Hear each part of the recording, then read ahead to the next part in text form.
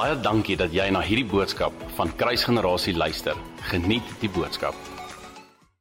Ons koning is so goed. En vanoggend wil ek met ons chat oor die krag van 'n klank.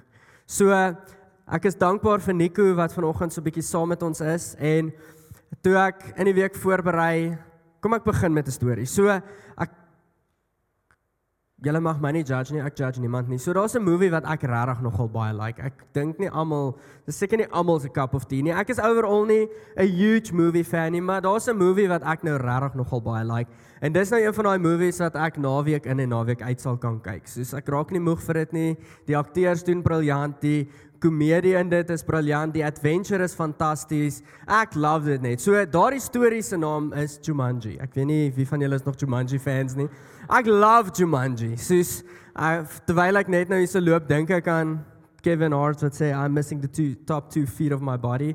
Ek mis dit ook baie keer. Maar in daardie storie is daar hierdie drumrol wat speel.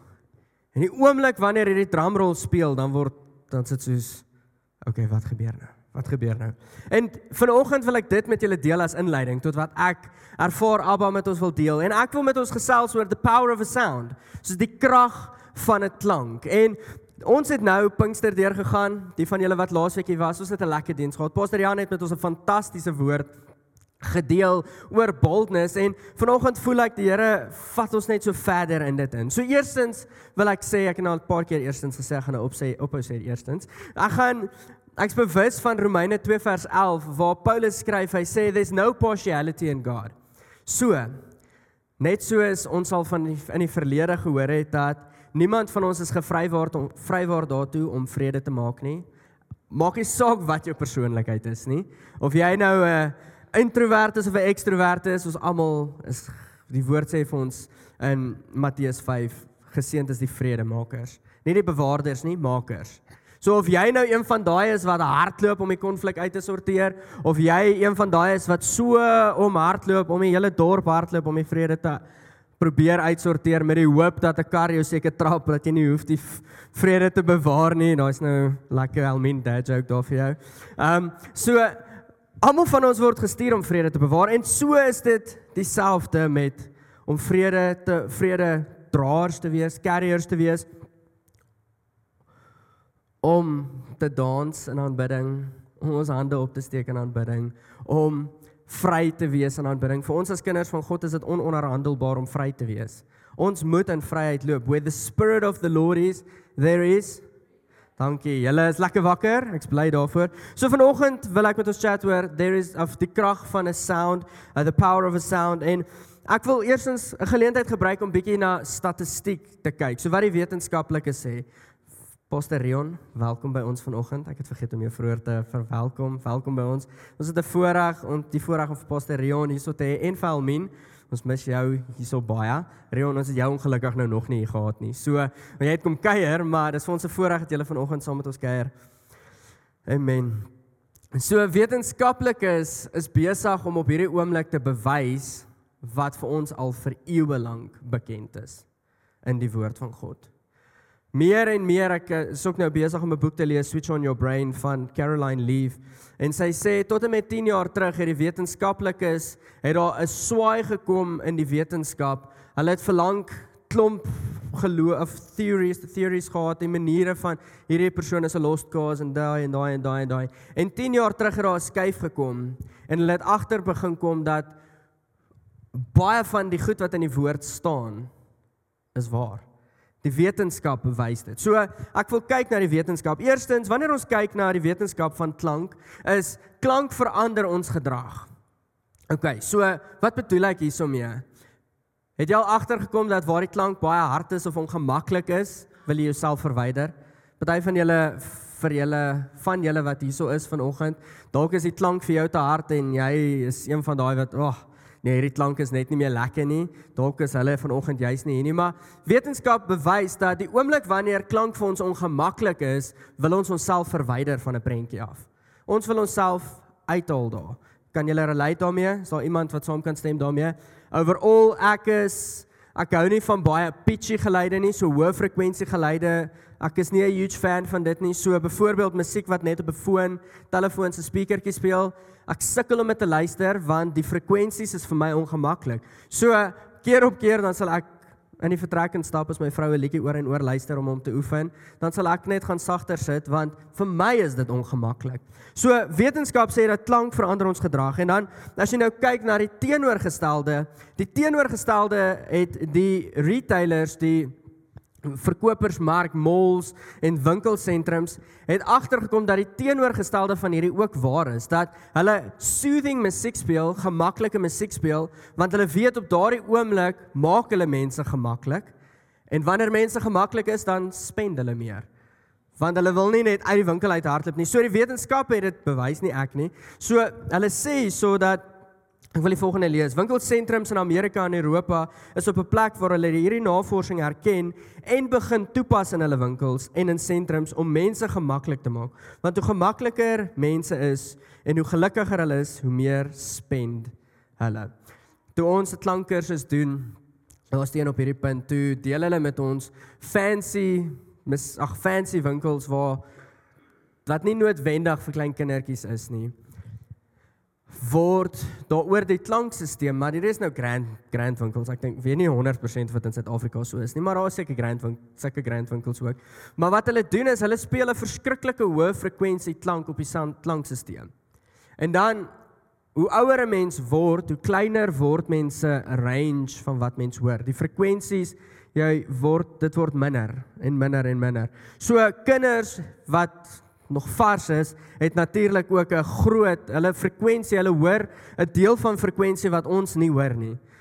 En baie van hierdie groot winkels, soos juwele winkels byvoorbeeld, ek ken nie die statistiek rondom dit nie, hier is hoorsê, maar hulle speel 'n verskriklike hoë frekwensie oor die klank, wat maak dat die oomblik wanneer kinders daar binne is, voel hulle nie gemaklik nie.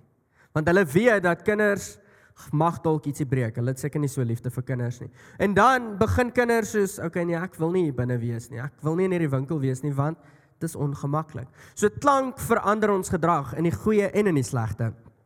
Tweedens is, as jy kyk verder, musiek maak 'n direkte impak op ons. So klanke en musiek, kom ek gee die volgende net as 'n add-on. Musiek is 'n kombinasie van klanke. So net soos dat ek 'n gitaar speel, 'n chord byvoorbeeld is 'n kombinasie van 'n klomp note. So musiek is 'n kombinasie van klomp klanke wat verskillende frekwensies gee en so begin die simfonie gevorm. So musiek of klanke het impakteer ons as mens direk. Soos byvoorbeeld fisiologies. So as ek byvoorbeeld, as jy geskrik het, weet nie wie het geskrik? Karen, sorry.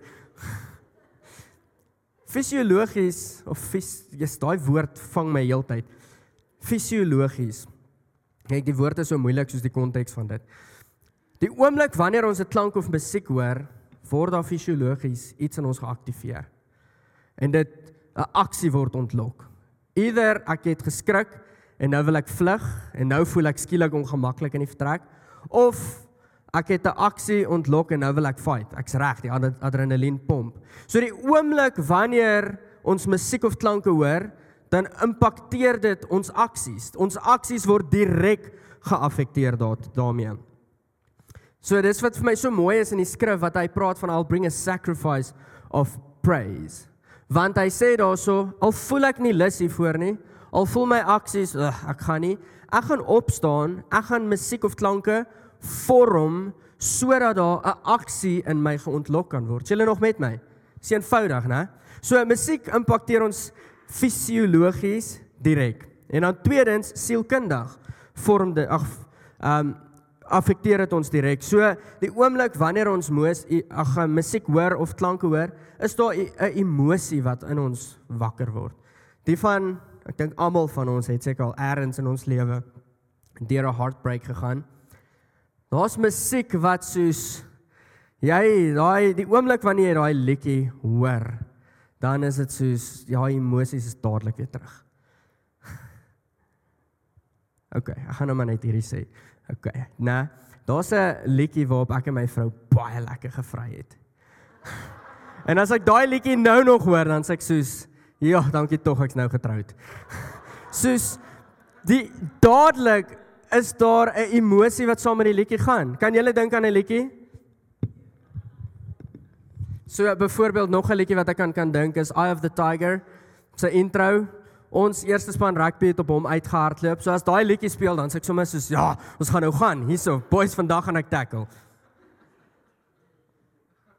Jy sien, sielkundig het musiek 'n direkte impak op ons as mens. So op ons aksies, op die manier van wat ons goed beleef, ons wil, ons intellek, emosies, daar word dadelik iets geherroep.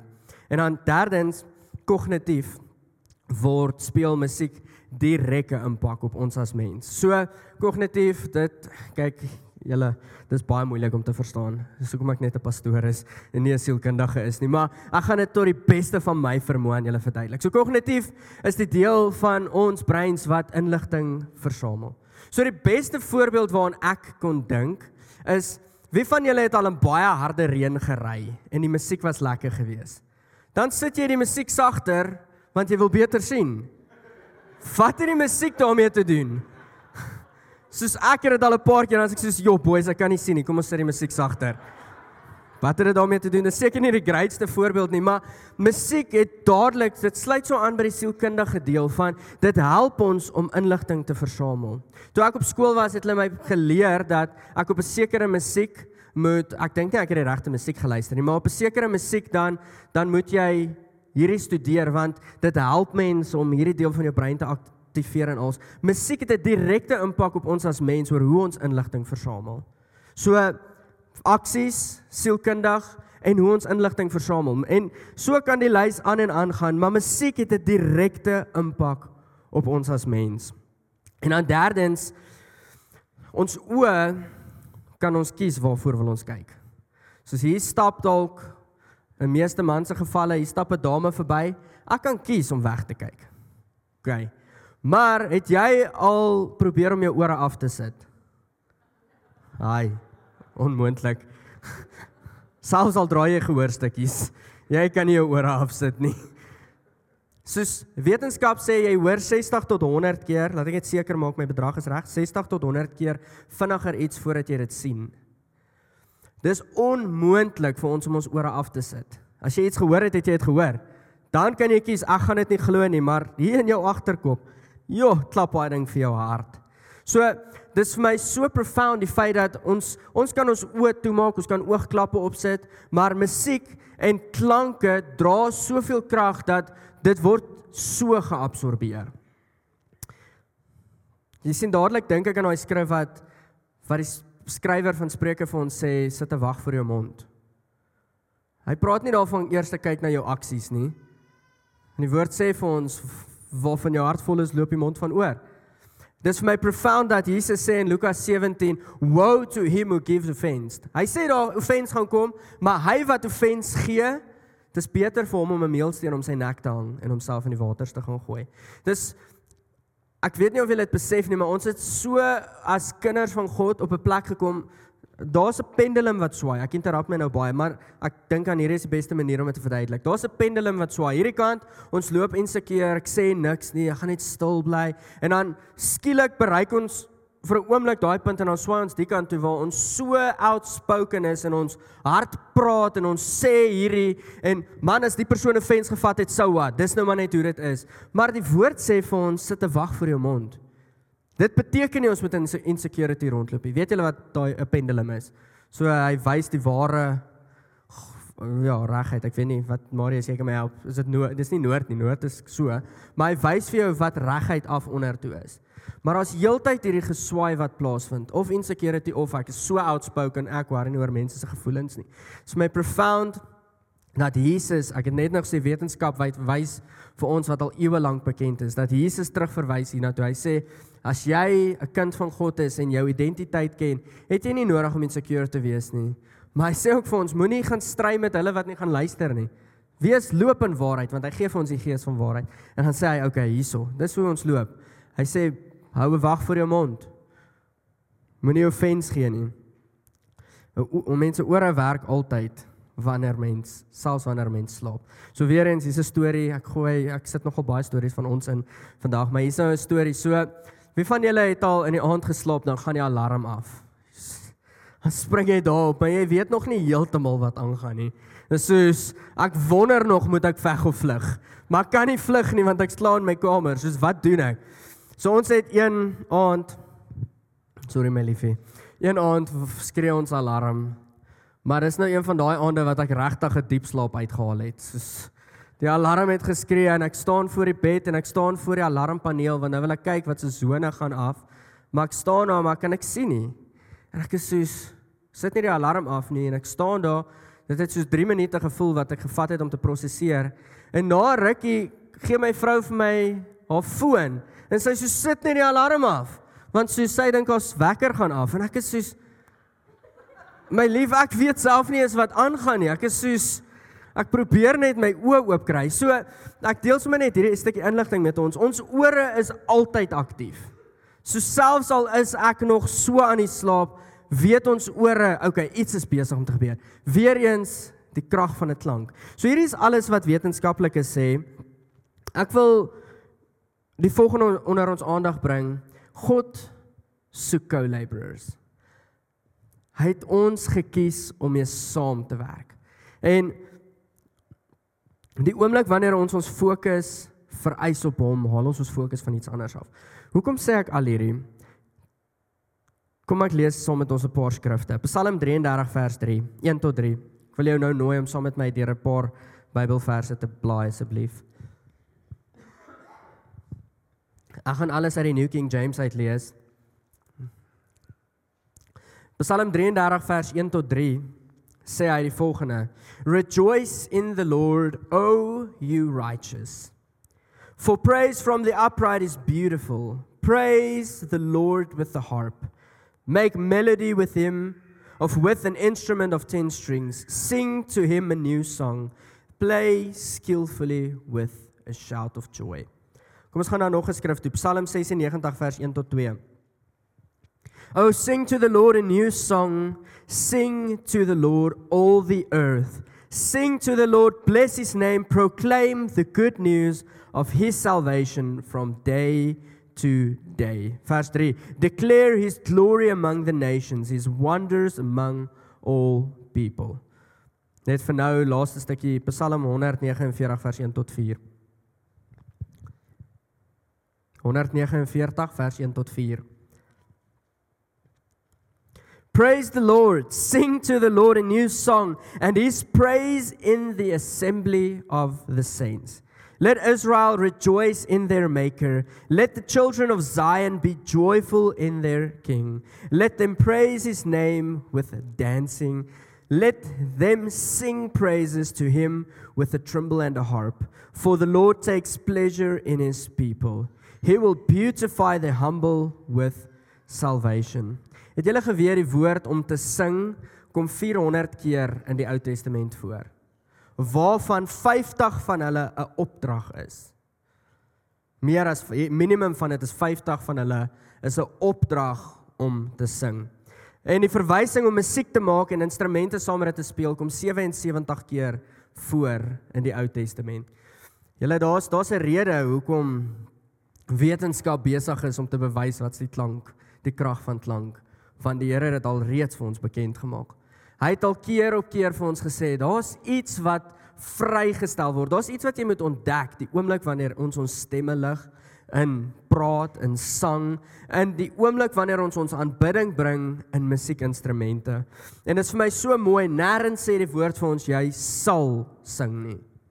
Weereens, wetenskaplikes is besig om te bewys dat die oomblik wanneer ons die woord moet hoor, dan slaan ons breins toe. Boom. Hy wil nie nuwe paadjies vorm nie, kom ek gaan nou maar net weer in hierdie emotion aan. Die oomblik wanneer ons hoor, ons moet sing. Hy sê nêrens vir ons, jy sal sing nie. Jy moet nou sing nie. Maar keer op keer sien ons die opdrag daarin dat, okay, sing tot hom 'n nuwe lied. Hoekom?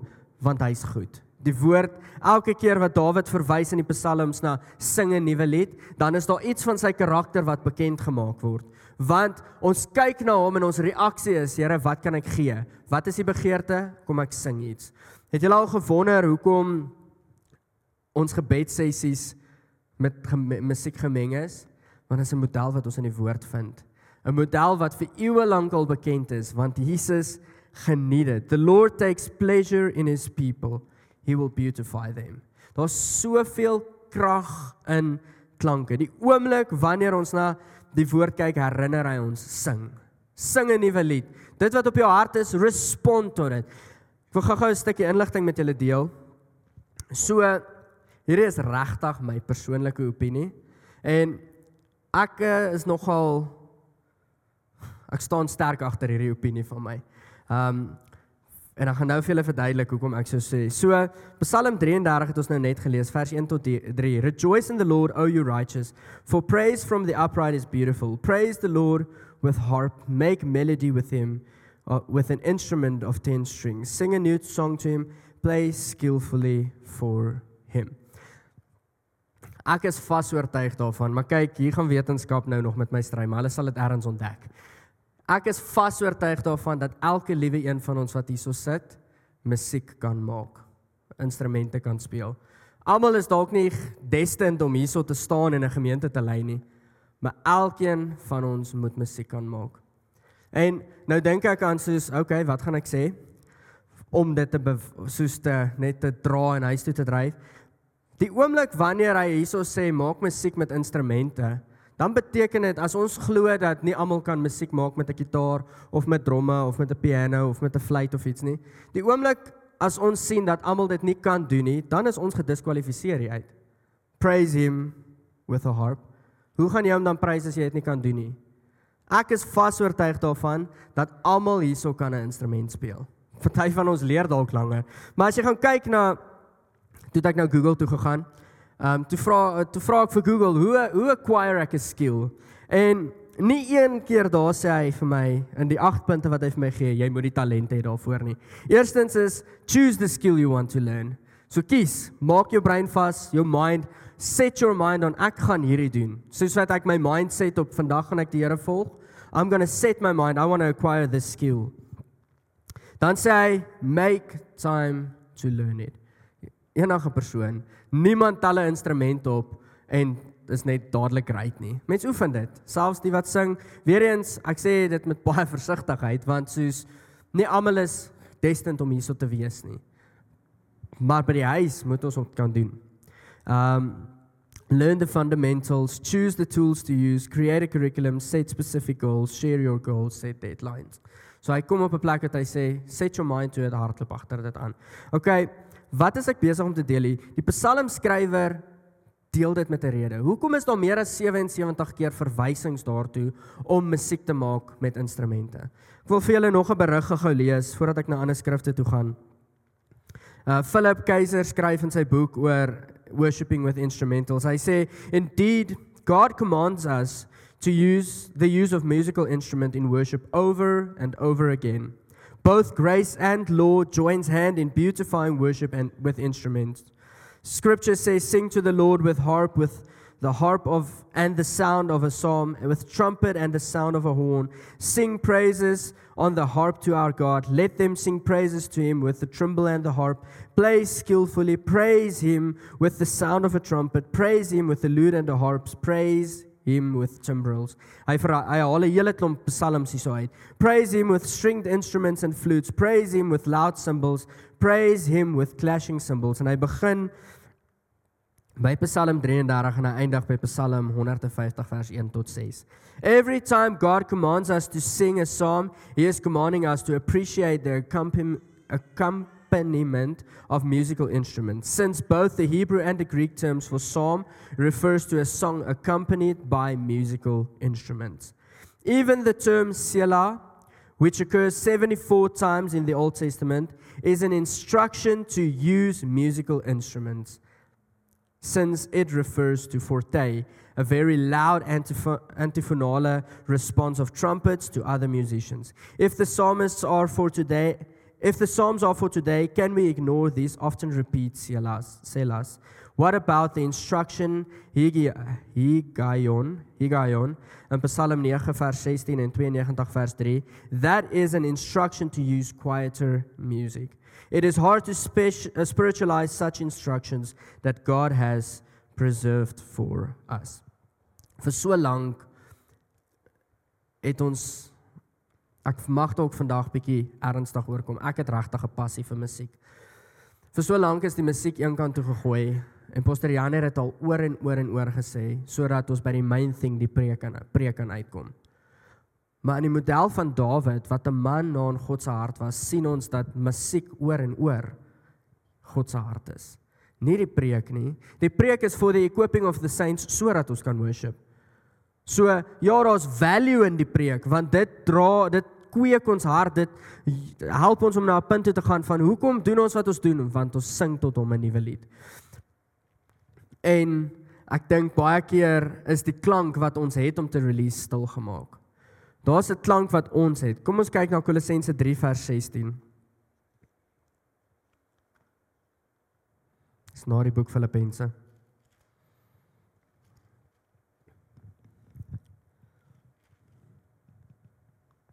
So daar is nou alles Ou Testament waar ons 'n opdrag ontvang om te sing. Die woord sê sing 'n nuwe lied. Sing, sing, sing, sing. Ek kan dit 400 keer vir julle sing. Sing, sing, sing, sing, sing, sing. Ek kan nie getel nie, maar kom ons gaan. Kom ons kyk wat sê Paulus in die Nuwe Testament. Kolossense 3 vers 16. Let the word of Christ dwell in you richly,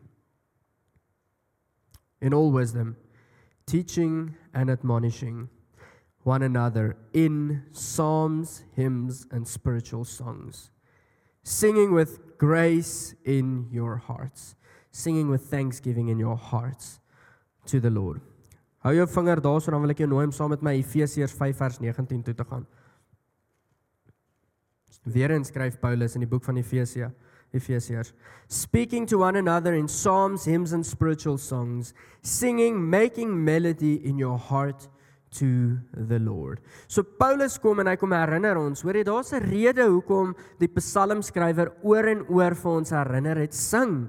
Daar's 'n rede daarvoor. Hy sê, okay, hoe teach ons mekaar? Deur te sing. Hoe korrigeer ons mekaar? Deur te sing. En hy sluit die een in Kolossense sluit hy af, singing with grace in your hearts to the Lord, singing with thanksgiving in your hearts towards the Lord. Jy sien, hierso kom herinner hy my aan, toe ek dit lees, toe dink ek aan Jesus wat vir die hypocrites sê, of vir die fariseërs in Matteus 15 sê, hy sê vir hulle, julle is hypocrites, want julle aanbid hom met lippe, maar jou hart is nie saam met dit nie. Wat beteken 'n saam? So hy sê daar vir ons, speak to one another in psalms, hymns and spiritual songs. Onthou daar's krag daarin, dis hoekom hy dit vir ons bekend maak. In Kolossense 3 sê hy, let the word of God, of Christ dwell in you richly, teaching and admonishing one another in wisdom, hymns and spiritual songs. So hy kom motiveer ons. Nie jy sal of moet dit doen nie, hy kom motiveer ons, doen hierdie. Wat beteken 'n psalm? 'n Psalm is the perfect inspired word of God. So byvoorbeeld, die Here is my herder, soos 'n wildsbok. Dis skrif wat net so gevat is en teruggesing is tot God. Onthou al die psalms is gesing. Dis gedigte wat geskryf is en dan sit gesing. Hymns is 'n recital doctrinal truth. So dit, met ander woorde, dis iets van God, sy karakter wat ek gesien het, en nou skryf ek iets daaroor. So Paulus kom sê, sing uit die skrif uit, en dan sê hy, sing sy karakter, sing wat jy van sy karakter ken. So byvoorbeeld, Chris Tomlin sing, How Great Is Our God. Hy het gesien, hy het 'n belewenis deurgaan van, wow, kyk hoe groot is my God. En hy het 'n liedjie geskryf, How Great Is Our God. So Paulus kom skryf, hy sê, moedig mekaar aan deur psalms, moedig mekaar aan deur te sing oor dit wat jy van God sien. En dan derdens, hierdie is in die kerk die ding wat die meeste aangeval word, maar hierdie is eintlik een van die mooiste responses wat ons het, en hy sê, sing geestelike liedere. So wat is 'n geestelike lied? Vir ons as gelowiges, kyk ons na ons koning, ons kyk na ons pa, en daar's iets wat in ons harte opborrel. In Psalm 45 sê die skrywer, hy sê, my tong is reg om te skryf, my tongue is like a ready writer, sy borrel, within me are this bubbling, sy skryf daar, of nie sy nie, dis nou omdat die bruid is, hy skryf daar, so my hart loop oor, daar's 'n geborrel in my hart, en hy laat die gedig vry. So Paulus kom sê, hy sê, dit wat in jou hart is, sing dit terug tot God. En dit is presies wat ons keer op keer voor plek maak in ons aanbidding, is, daar's iets wat opborrel in my hart, en dan release ek dit. Ek wil die volgende quotes met jou deel. You are not singing Christian if you are only singing with your lips. Halfhartige sang is net dalk 'n openbaring van 'n halfhartige hart. Om te sing red ons nie, maar dit lei ons tot die een wat red. Die oomblik wanneer ons sing, dis nie wat my red nie, maar dit sit my hart so in 'n lyn om my te lei na die een toe wat red. Paulus kom sê vir ons, Paulus nie, Dawid kom sê vir ons in Psalm 149, die een wat ons nou net gelees het, hy sê daarso, sing in assembly. So, waar sing ons? Saam met mekaar. Waar sing ons? Dis nie die enigste plek nie, by die huis ook. Dawid skep vir ons die perfekte model om te sing in die wildernis. So, ek weet nie of jy dit agterkom nie, maar vir my en jou om te sing, vir my en jou om te dans, nie dat ek daaraan raak vanaand nie, vandag nie, maar die skrif sê dit vir ons ook in die psalms, vir my en jou om te dans, vir my en jou musiek te maak met instrumente, is ononderhandelbaar. Ons het nodig om dit te doen, want dit is op sy hart. Ons het nodig om te sing. In die Openbaring het julle al agtergekom dat die oomblik wanneer daar iets gerelease word, is daar 'n trompetklank. Daar's 'n klank van 'n bassein wat mense se aandag trek. So ek het gou net 'n klomp skrif met jou gedeel oor eerstens wetenskaplik, wat sê die wetenskap oor die krag van 'n klank? Hulle ontdek dat dit wat Jesus met ons gedeel het, daar's value daarin. Ek het gou met jou skrif gedeel rondom waar daar 'n opdrag vir ons is om te sing. Of jy nou mooi kan sing of nie, sing. Ons het nodig om te sing. Hoekom is dit op Jesus se hart? Want hy weet die krag daarin. Ek gaan nou probeer om dit vir julle te illustreer. Ek het al heel oggend probeer, maar gaan nou dit direk vir julle met julle deel. So, die laaste vraag wat ek myself vra terwyl ek hierdie voorberei is, hoekom hierdie opdrag? Eerstens, ons het nodig om te besef dis iets wat op sy hart is. Kom ons kyk gou na nog 'n paar skrifte. Laaste groepering skrifte wat ek hier toe wil nooi. Job 38 vers 7. Ek blaai links verby, dan blaai ek regs verby, en dan blaai ek links verby. 38 vers 7. When the morning stars sang together and all the sons of God shouted for joy. So Job is die oudste boek in die Bybel. Dit is geskryf, well, is unspecified, but the 15th to the 2nd century before Christ. So Job is die oudste boek in die Bybel en hy skryf daarso van sang. When the morning song sang. So van die begin af was dit hy gewees. Bestaan al van die begin af. Kom ons kyk Jesegiel 28 vers 13. Ek hou net julle vingers fiks. Hulle het seker lank terug so baie geblaai. Die fone maak dit maklik. My vingers voel ook sommer styf. Jesegiel 28 vers 13. Hierso wil ek dit onder ons aandag bring, dat God het geskep. You were in Eden, the garden of God. Every precious stone was your covering. The sardius, the topaz, the diamond, the beryl, the onyx, the jasper, sapphire, turquoise, the emerald with gold. The workmanship of your timbrels and pipes was prepared for you on the day you were created.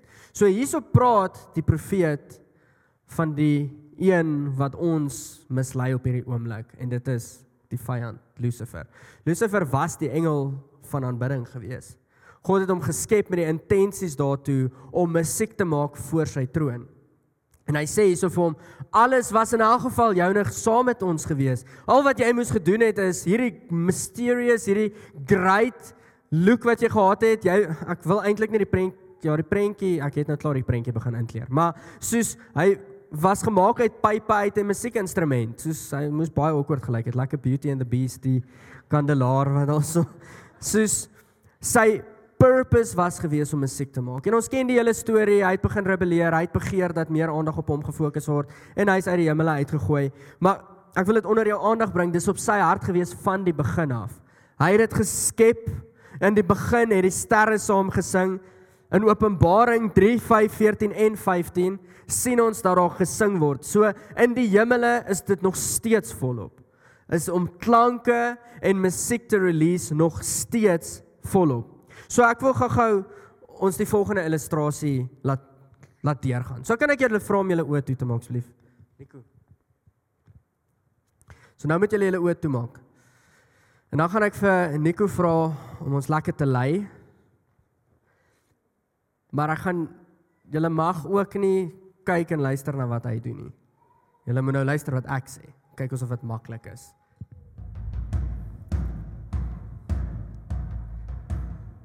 Sien die oomblik wanneer ons dit hoor, dan is klaar mense wat so vinnig deur hulle oog, deur hulle vingers loer. Wat is hy besig om te doen?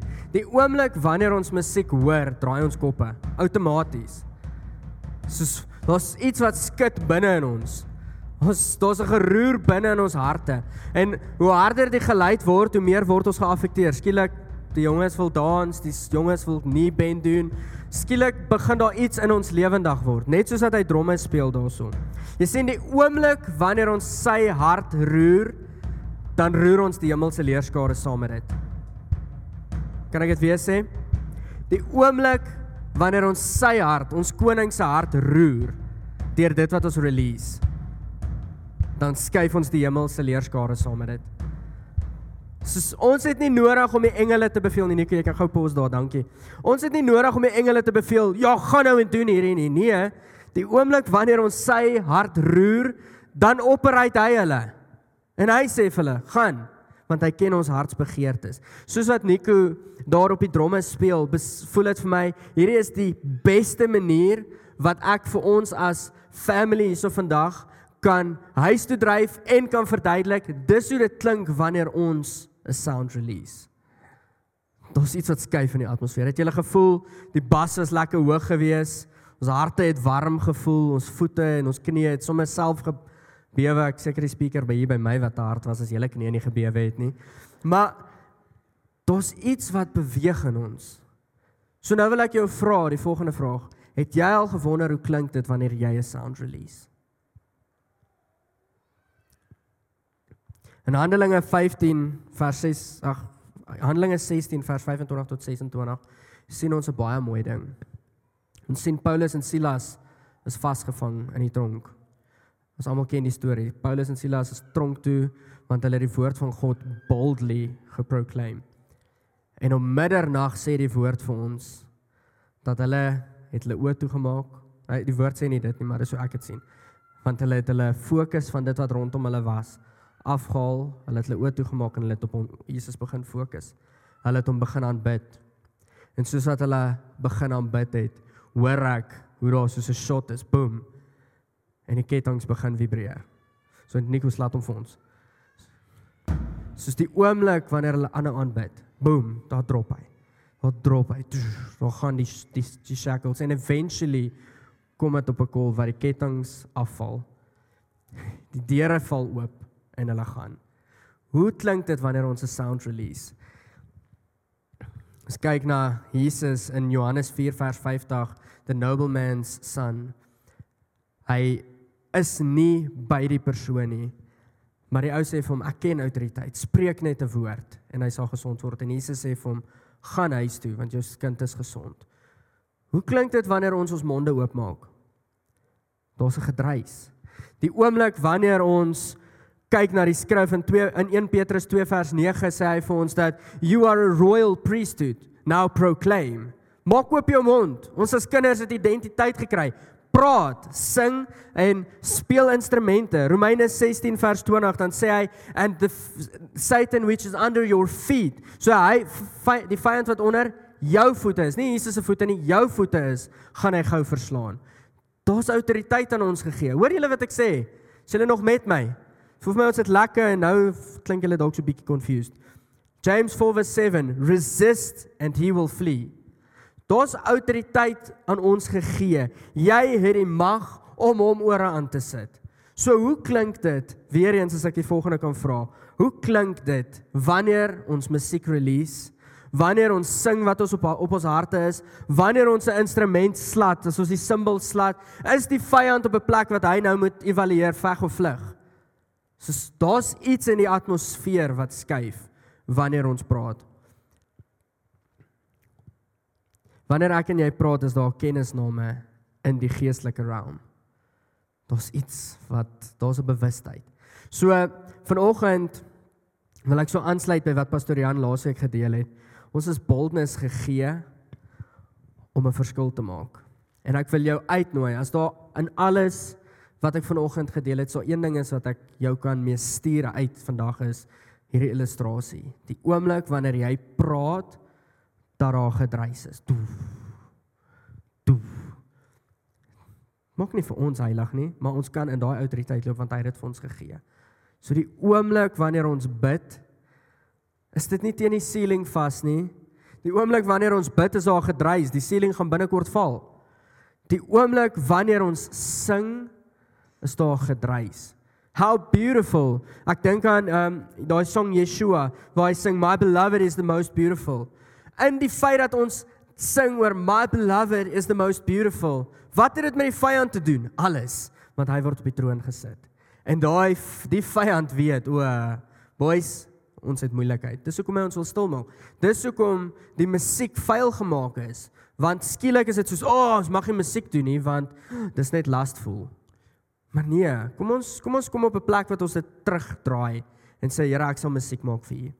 Ek wil nie net musiek maak nie, the power of a sound, daar's krag in dit wat ons release. Soos onthou dit, wanneer jy praat, dis hoekom Jesus sê, of die skrywer van Spreuke sê, dat sit te wag vir jou mond, want ons as mens het tog hierdie goeie vermoë om negatief te praat. Daai negativiteit dra krag, want maak nie saak wat ons sê nie, wanneer ons praat is daar gedruis. En enige lae frekwensie, enige gedruis, eventually gaan die goed val wat op dit is. Jy kan net so lank staan. As jy kyk na lae frekwensies, dit is heeltyd 'n hamer op dieselfde plek. Hoë frekwensies, lae frekwensies, frekwensies, enige goed. Ek wil hierdie weer sê en dan gaan ek vir ons bid. Voordat ek die quote lees, wil ek net weer ons herinner, wanneer ons na hom kyk, skuif daar goed. So die oomblik wanneer ek sy hart roer, dan word die hemelse leerskare ook geroer. Nie omdat ons great is nie, maar omdat hy die koning is. Kom ek bid vir ons. Here, ons is dankbaar. Dankbaar dat U in ons 'n sound gesit het om te release. En nie net in die een wat die mic vashou, of die een wat 'n instrument het nie. Elkeen wat hierso is. Here, die wetenskap sê dit, dat wanneer ons 'n sound release, is daar reaksie wat moet plaasvind. Dit vereis 'n reaksie. Maak nie saak wat se musiek dit is nie. So ons dra die autoriteit as kinders van God, Here. En ons is gemerk met die Gees, ons is bold, en Here, ons wil die volgende verklaar, dat wanneer ons hier uitgaan, dat daar gedruis sal wees in die atmosfeer, want die koningskinders is aan die beweeg. Here, mag ons na U kyk, mag ons U hart move, en Here, mag alles, U woord sê vir ons, dat alles werk ten goeie mee, vir die wat U lief het. Net omdat ons vir U kyk, beweeg daar goed.